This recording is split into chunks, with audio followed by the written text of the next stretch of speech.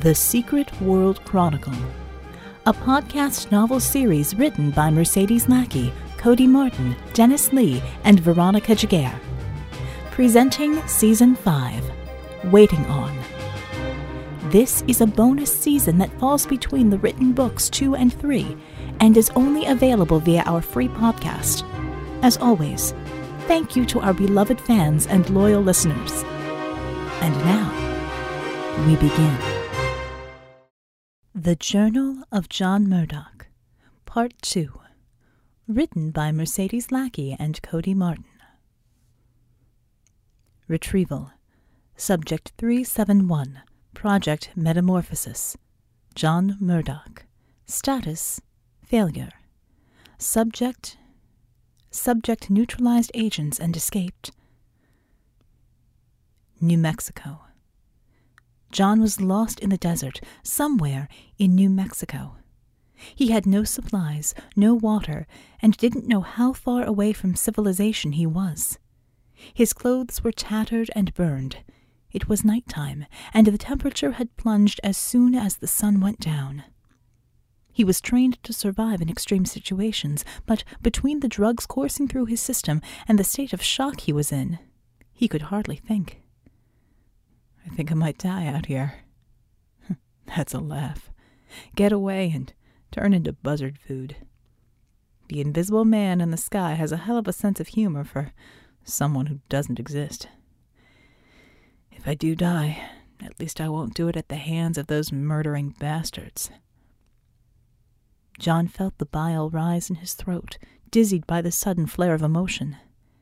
After what seemed like hours, the sensation passed. Everything was blurring together.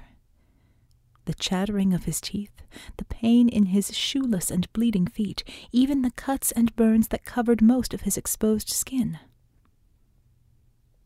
There was a moon, a full moon. It rose, fat and cold, over the mountains.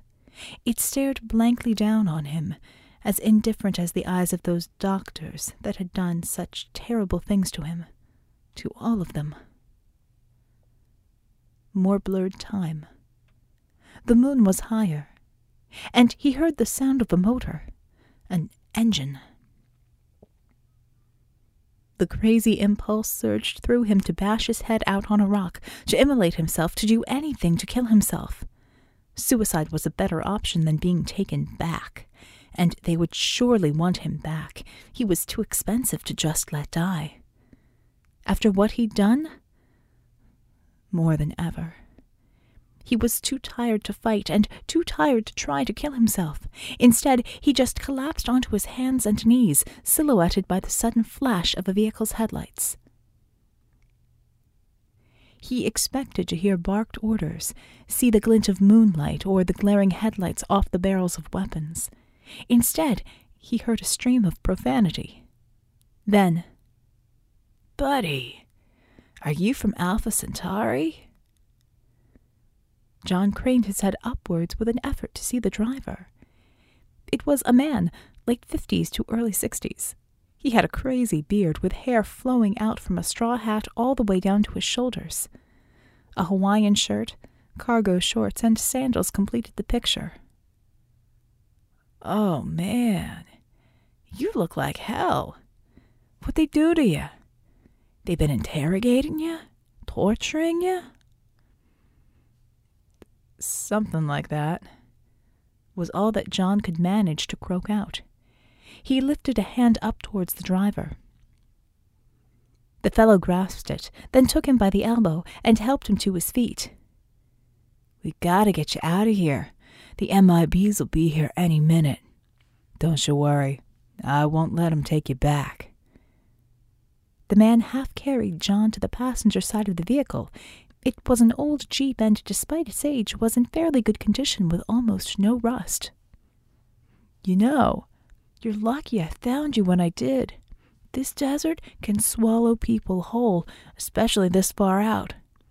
Only reason why I came around this part was the big fire to the east. Big old jets of fire, huge columns of it shooting up into the sky like volcanoes erupting. Was that you?" John shook his head wearily, pointing to a canteen on the dash. I don't know what it was. I just remember guys in suits and them taking me somewhere. The man handed him the canteen without a moment of hesitation. It's electrolyte solution. You probably need it. Black suits and black shades, right? What'd they pick you up for? John drank greedily from the canteen, gasping for breath long enough to say, My good looks. The man cackled and shoved the 4x in gear. He turned off the headlights. You must have seen something. UFO? Landing? Close encounter? Third kind? Lizard men? Or the Greys? You gotta watch them Greys, man. The lizard men will only dissect you. The Greys, they got probes. I don't know the why, pal. Just that I don't want to go back. John did his best to keep his seat as the Jeep rolled over the bumps and rocks. What's your name? We don't use names, man. Safer. You can call me Sandman. Right. I owe you, Sandman. I was as good as dead out here. You ain't lying. MIBs count on the desert to kill anything that tries to get close or get away. You gotta have good survival training to be out here. Well, in my condition, I don't think there's much that training could have done. He shook his head, then changed the subject. Where are we headed? Anywhere but here is good enough for right now, but I'm the curious sort. His wits were starting to come back to him now that he had hydrated and was at least momentarily safe. You done with that canteen? There's another under your seat and a baggie full of meal bars. We're heading for Albuquerque, but I'm going to drop you at the edge. Well, first we're going to make a stop where the black helicopters can't spot us. I'm going to get the kit, and you're going to patch yourself up and take a spare shirt and pair of pants and shoes. Then I'm going to loan you one of my spare bikes, and you can pedal your way into town. You're a saint, Sandman. I don't know how I can repay you. In fact, you helping me might have been the start of some trouble for you. The worst kind. Sandman cackled again. Put your hand on the outside of the Jeep door. John did. The surface felt odd. Stealth paint. I don't show up on radar, man. It's truth. Mighty Wing's got a Corvette he stuffed with the stuff. He makes runs at 110 and the cops never tag him. And I ain't gonna say nothing about this on the net, man. 2 peeps can share a secret, 3 and it ain't a secret no more. Right? Sandman cast him a sly look. You're my secret. I helped one of the MIB's prisoners. I've been hoping for something like this for 20 years. His grin showed white in the moonlight. For the first time in what felt like years, John smiled and then slept. He woke only briefly when the Sandman stopped somewhere dark and gave him old, clean clothing and loaded a bicycle into the back. Then he slept again.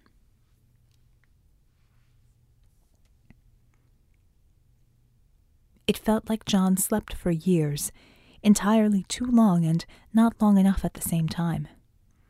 The only thing he saw was fire and blood in his dreams. He woke to Sandman shaking him awake.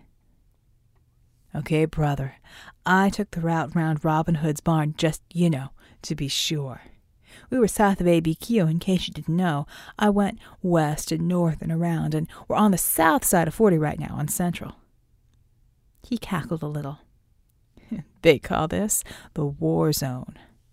You can probably tell. Tattoo parlor, Vietnamese restaurant, pawn shop, beauty parlor, all in the same tiny strip mall, all burglar grilled except for the tattoo parlor, which was open. Gas station with bars on the cash box. Burger joint, taco joint, Mexican grocery, all closed at this late an hour, all with cages. I can drop you about anywhere along here with a bike. You can bike straight up Central to the uni and get public transport there. This is pretty close to where I need to be. I still can't tell you how much I owe you, Sandman. You're doing me a solid. John looked at the bike in the back seat. Don't think I'll have a chance to get your bike back to you, unfortunately. I get 'em cheap at cop auctions. There's always another $20 bike out there. Sandman shrugged. Well, let's pull off into an alley. Better if I get out that way than out here in the open. Sandman took a right at the next corner and pulled into, well, it wasn't an alley. It appeared that Albuquerque didn't exactly have alleys, but it was behind another strip mall where dumpsters were lined up, smelling of things best forgotten. Here's as good as it gets, brother, Sandman said, a little wistfully. Kinda wish you could tell me more, but hey, probable deniability, right? Safer this way, compadre. John hefted the bicycle out of the back of the vehicle, then held his hand out to Sandman. Time for me to go. Sandman shook it heartily. He had a good handshake. Safe journeys, brother. I like that. Safe journeys to you too, Sandman. John grinned lopsidedly. He wished that he could do more to show his appreciation, but time was against them both. Sandman reached into his back pocket and stuffed something into the breast pocket of the vest John was wearing. Stopped on the way. You were out and didn't wake up. Figure you can use this. Without waiting for an answer, he waved, gunned the engine, and drove off. John reached into his pocket and was surprised to find a wad of hundreds in his hand. There was a small bit of metal sandwiched in the cash, about as big as a large button. It was a scorched and tarnished badge in the shape of a star, red, with a golden hammer and sickle in the middle. Now what in the hell would he give me this for? It didn't take long for John to pedal to where he'd rented a long-term storage shed. Inside were everything that he'd need to get clear of the trouble that he was in. Forged documents, extra cash, disguises, some basic necessities, and an unregistered pistol. He'd paid for the rental for several years in advance, in cash up front, with a few extra bills slipped to the manager to make sure that things weren't disturbed. In this part of town, that wasn't that unusual. After doing what John had done the past few years, he'd learned that being prepared was a reward in of itself. Readying everything into a single backpack, John closed and locked the shed for a final time. Time for the hard part. Getting away. The thing about a university is that an abandoned bicycle will get snatched up before the seat has a chance to get cold, and the public transportation will generally take you to the train station if there is one, and the bus depot.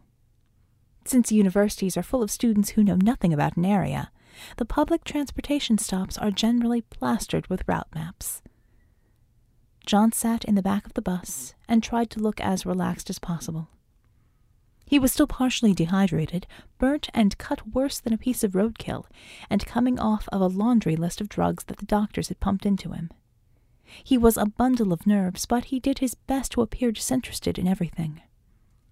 There were maybe 8 people on this thing, and most of them looked almost as beat up as he did. The only 2 who didn't were a couple of teenagers more concerned with eating each other's faces than anything around them. Despite everything, John almost allowed himself to feel good again. Just being around people, normal people, after what he'd been through. He shook himself out of it. The bus was approaching the train station stop. No one else was getting off at the stop with him. He shrugged on his backpack and pulled his cap lower over his eyes. Taking a deep breath, he made his way off the bus and into the main building. The building had a vaguely Pueblo vibe, like many public buildings in this part of the country. The inside was institutionally clean, but still had the run-down feeling of a place that no one wanted to spend too much time in. John located the ticket counter and paid for the earliest train that would take him to Kansas. It was scheduled to leave in about 2 hours. He'd worked out his grand escape on the bus ride over. He'd get into Kansas on the train. From there, he'd either hitchhike into Oklahoma or just stow away on a semi going in the right direction. Same would go for Texas after Oklahoma. From there, John would cross the border into Mexico and do his best to disappear into South America after that. If anyone was looking for him, they'd figure he'd take the direct route, bus straight down to Las Cruces, and from there to Juarez. Juarez really was a war zone, and it would be easy for him to get lost there, so if there was pursuit, his picture would be all over the border guard post by then. The more twists and turns he could put between himself and any pursuit, the better. After purchasing his ticket, John found a dark corner seat in the waiting room. All the seats next to it were either broken or covered in vomit. Luckily, the original owner of the vomit had probably already been shuffled off. John kept his head low, but made sure that he kept his eyes on everyone. It wasn't very hard. This early in the morning, there were few people occupying the terminal. Just some custodial staff and a couple of fellow transients. John wanted nothing more than to sleep again, but he was still too keyed up. One thing he did need, though, was water. Lots of it.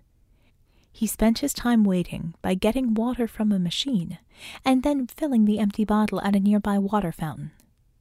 No telling when he'd get a chance to rehydrate again. That's where everything went to hell. "Hey, buddy." John turned slowly. There was a transit cop standing behind him. "Look, buddy, I've been watching you for a while. You've probably drunk close to half a gallon of water." The cop actually looked concerned. "That's not good, you know." "Honestly, I'm fine, officer. If it's all right with you, I'm just going to sit and rest for a while until my train comes in." John made a show of holding his ticket up, slowly. Transit cops at terminals spent a lot of time clearing out the drunks and the homeless that would take up space trying to sleep under a roof. But the cop was shaking his head. "Look, you obviously aren't from around here. You're probably sick and don't know it. Heat exhaustion, swine flu, diabetes, all those things will make you drink like that, and the last thing I need is to have to clear you out when you have a seizure or pass out or start vomiting like the exorcist. Look, come with me to the aid station and we can get you checked out. There's plenty of time before the train. If you're okay, no blood, no foul, and if you're not, we find out before you become a problem." John was stuck. If he argued with the cop and made an issue of it, the cop would force the issue. If he ran, he would need to find a new way to get clear of New Mexico. And he certainly was not at the point where he'd kill a cop in cold blood just to save his own hide. "All right, officer, if you say so." The cop kept up a running monologue about some college kids who'd gotten heat stroke and put the whole station into an uproar. John really wasn't listening. He was trying to keep track of where possible exits were. His eyes were darting to cameras, exits, obstacles, anything that could be used as a distraction or a weapon. "Alrighty, here we are. I'm just going to finish a quick check at the front desk and then we'll get you sorted out. Just sit tight in here for a few minutes." The cop smiled, showing John to a seat in front of his desk. John sat quietly, running over his options mentally, looking for a different one. He could still slip out quiet-like if he did it now. 4 of them came into the room at once, from both doors. They slowly walked in, locking the doors behind them. 4 men in identical black suits and sunglasses, all of them in their mid-30s. Walking cliches. Sandman would die to see these guys. John immediately tensed, but stayed seated. The men were all very casual in approaching him, self-assured. Damn it, how the hell did they find me so quickly? John was the first to speak. So, John, you left quite a mess, you know. Some very important people spent a lot of time and money on you and the others, and now most of that has gone up in flames. Literally. It was the shortest of the four men that spoke, a redhead with a severe jaw. He chuckled to himself. You're going to come back with us. You suddenly became much more valuable with the destruction of the facility. More than valuable enough to overlook everything that happened back there. And, as they say, the program must go on. I don't want any part of it. Not anymore. I'm done, goddammit. John stood out of his chair, backing up to the wall. 3 of the suits thrust a hand into their jackets, obviously going for pistols. The redhead was the only one that didn't, instead motioning for the others to hold off. It don't matter what you offer me. It ain't enough, and it ain't ever gonna be enough. John, you're talking like you have some choice in the matter. You most assuredly don't. Despite your recent changes, you can't kill all of us before we kill you. He walked over in front of John until his face was mere inches in front of his. I've read your dossier. You're good, or you were. Losing it over a skirt? You've lost that edge, that focus. Besides, even if you were still good, I don't think you have it in you to kill us. That same self-assured smirk. John leaned forward the barest few centimeters, his face betraying no emotion. I just escaped from the facility. To do that, I had to kill several hundred people, while tied to a table, waiting to be executed. And right now, I don't have a goddamn thing to lose but my life, which you're gonna have one way or the other. Do you really think I don't have what it takes to end you? The redhead's expression broke, and John saw the man's eyes go wide as he fully appreciated the situation. There was still a chance that these goons would back down. But then he saw the redhead reach for his pistol, and all bets were off. John immediately clamped his hand around the bulge in the redhead's jacket. John squeezed, hard, and the weapon fired. The round passed through the suit jacket and hit one of the government goons, wounding him. John had been unconsciously breathing quickly as soon as the suits came into the office. He felt as if his body was a tuning fork that had just been struck the right way. Putting all of his might into it, John shoved the redhead away from him. Somehow he flung the man far too quickly into one of the suits behind him. They both violently crumpled into a heap as they crashed into and dented a large metal filing cabinet, sending papers flying. John and the others were momentarily stunned, and John could practically hear his whole body humming. It was the closest he'd ever had to being high on something like coke or meth, like being drunk but with everything operating with full clarity and at high speed. Amped up. Jesus, these enhancements are more than the docs ever promised. The other 2 suits reacted before John had snapped out of his gaze. One ran towards him with the blackjack raised. It looked like he was moving a little slower than he should have been. John quickly raised his left arm to block the overhand strike, but his timing was off.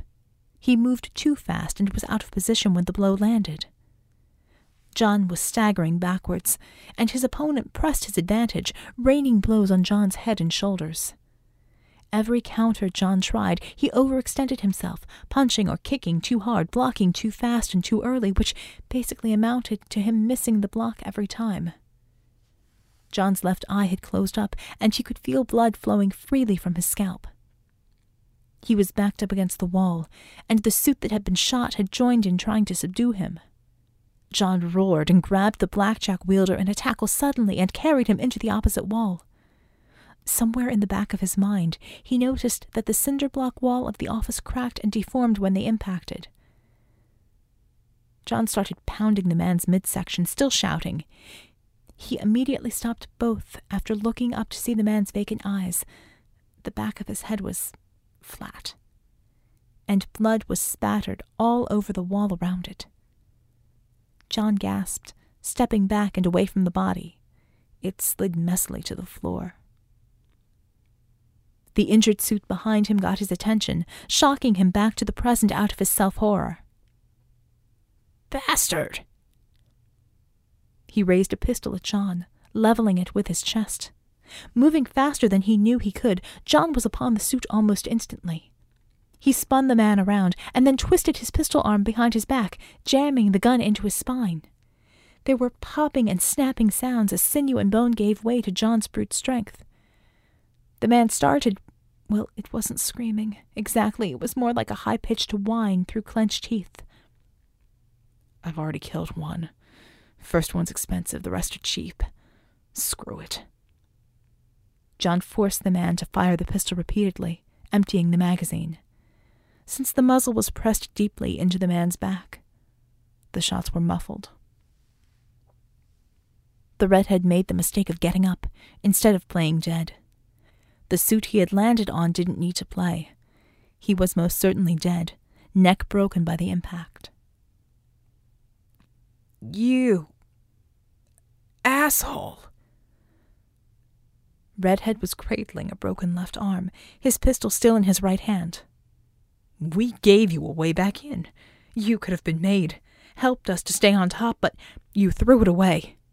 Any one of us would have killed to have the opportunity you had, to be what you've become." He then swung the pistol towards John. Still moving with blinding speed, John drew his 1911 from his waistband, lined the front sight up with the redhead's chest, and fired 4 times in rapid succession. The man crumpled, whimpering, without ever getting a shot off. John slowly walked over to the man, picking up and shouldering his backpack. "You wanted to be like me? Wish granted, shithead. Now we're both dead men." John fired the pistol a final time at the man's face, finishing him. He reholstered the pistol in his waistband, moving the jacket to cover the exposed grip. "Is this what it's going to be like? Is this what I have to do? Is this what I might become? No time for that shit now." John heard and felt the suit with the broken neck get up. Slowly he turned around. The man's neck was still at an odd angle. That is, until he used his hands and snapped it back into place with a sickening pop. "What? You thought they'd only send chumps to bring one of us back?" The man didn't wait for a reply. He simply charged, wordlessly and without expression, moving just as fast as John could. John caught him just in time, locking his hands onto the man's shoulders. They were equally matched for strength and speed. John brought his knee up between them and then flexed his leg as hard as he could. The man was kicked out less than a foot. Damn, he was strong. But it was enough to break the grip that they had on each other. Time slowed down for John again. He's like me. That's what they want from me. Some sort of obedient Frankensteinian bastard. Everything that John had been through in the last 2 days blurred through his mind in a tumble of jumbled images, all out of sequence. The training, the fighting, the running, the drugs, his escape. Her. All the rage came swimming back to the surface, surging through him, overwhelming him. He didn't notice the fire forming in his hands, crawling up his arms and shoulders. He was still too amped up from his enhancements, from all of the fighting. He saw the man through a red haze, someone not unlike him. That only made him hate the suit even more, their similarities. John screamed once and reached for the man. He knew he wanted the bastard dead, but didn't know how he was going to make it happen. The wanting was all it took, though. A giant stream of fire erupted from John's hand. It engulfed the man, fanning over him and splaying him against the wall behind him. Before John could even think to stop, the entire room was on fire. The man was a charred cinder on the ground, still twitching. The enhancements. They seemed to make it harder for John to control himself when he was amped up. The scene around him resembled the facility far too much for his liking. I need to get out of here. Less than 2 minutes had passed since the men had walked into the room. It felt like a lifetime. John opened the door that he had first entered to get into the office and came face to face with the transit cop. John was faster on the draw, however, more practice and more opportunity to put that practice to use. He had a bead on the cop's center of mass before the cop had even cleared his holster. Behind him, the office was on fire, flames licking across the ceiling tiles. John slowly raised his aim from the cop's chest to his forehead. Just let me go.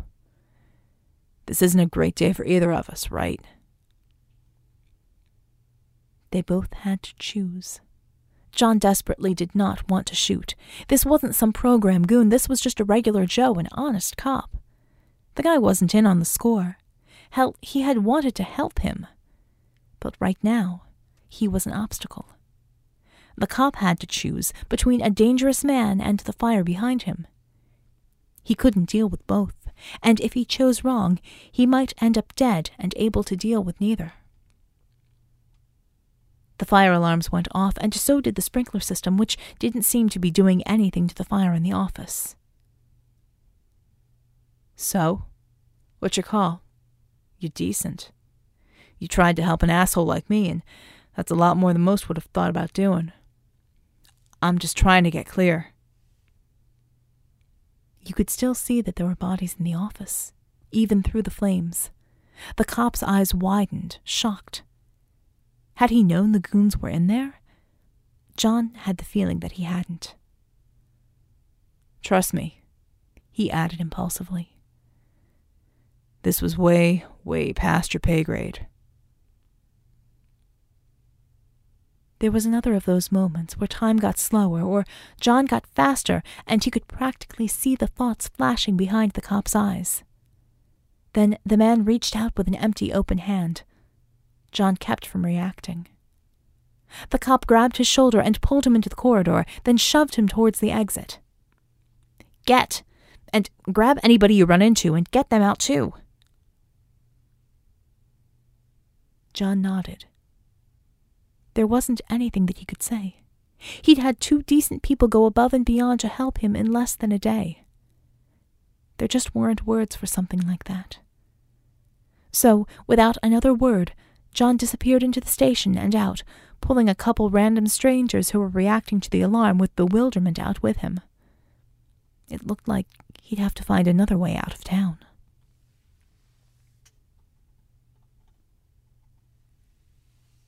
Yo, daydreamer!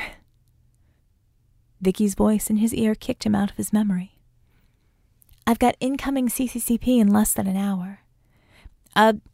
Just to remind you, one of them's the bear. I have a food delivery service showing at your door in 15, booze in 30.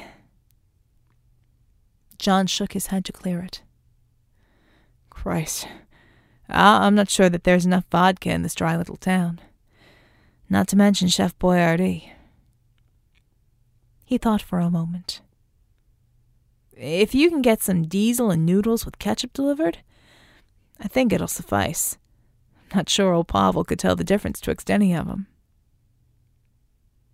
Vicky chuckled.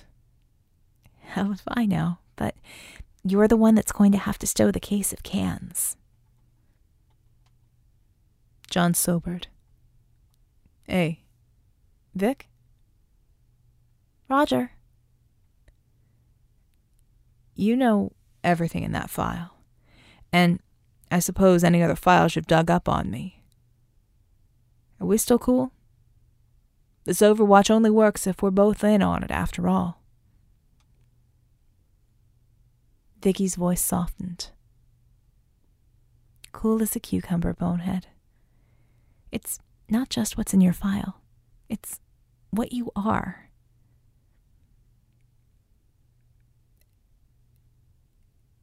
And what am I? John's voice had the barest hint of pain in it, longing to be understood. Save for Sarah, no one knew him the way Vic did. A hell of a man, and my friend. The guy I trust at my back. More, the guy I trust at Bell's. Now, get ready for incoming food and commies in that order. Roger Dodger. And, thanks, Vic. He heard unaccustomed warmth in her voice. Donata, big guy. There was a buzz of a doorbell at the door of the unit. Huh, early. $20 tip. Don't be a cheapskate. Oh, don't worry. This is coming out of the operational budget. Just another thing for Nat to yell at me for. I'm pretty sure she has a list by now. Vicky laughed in his ear all the way to the door. You have been listening to The Secret World Chronicle, Season 5. This podcast is voiced and produced by Veronica Giguere and is made possible through the amazing people at audiobooks.com. Music is Exciting Trailer by the equally exciting Kevin MacLeod at Incompetech.com.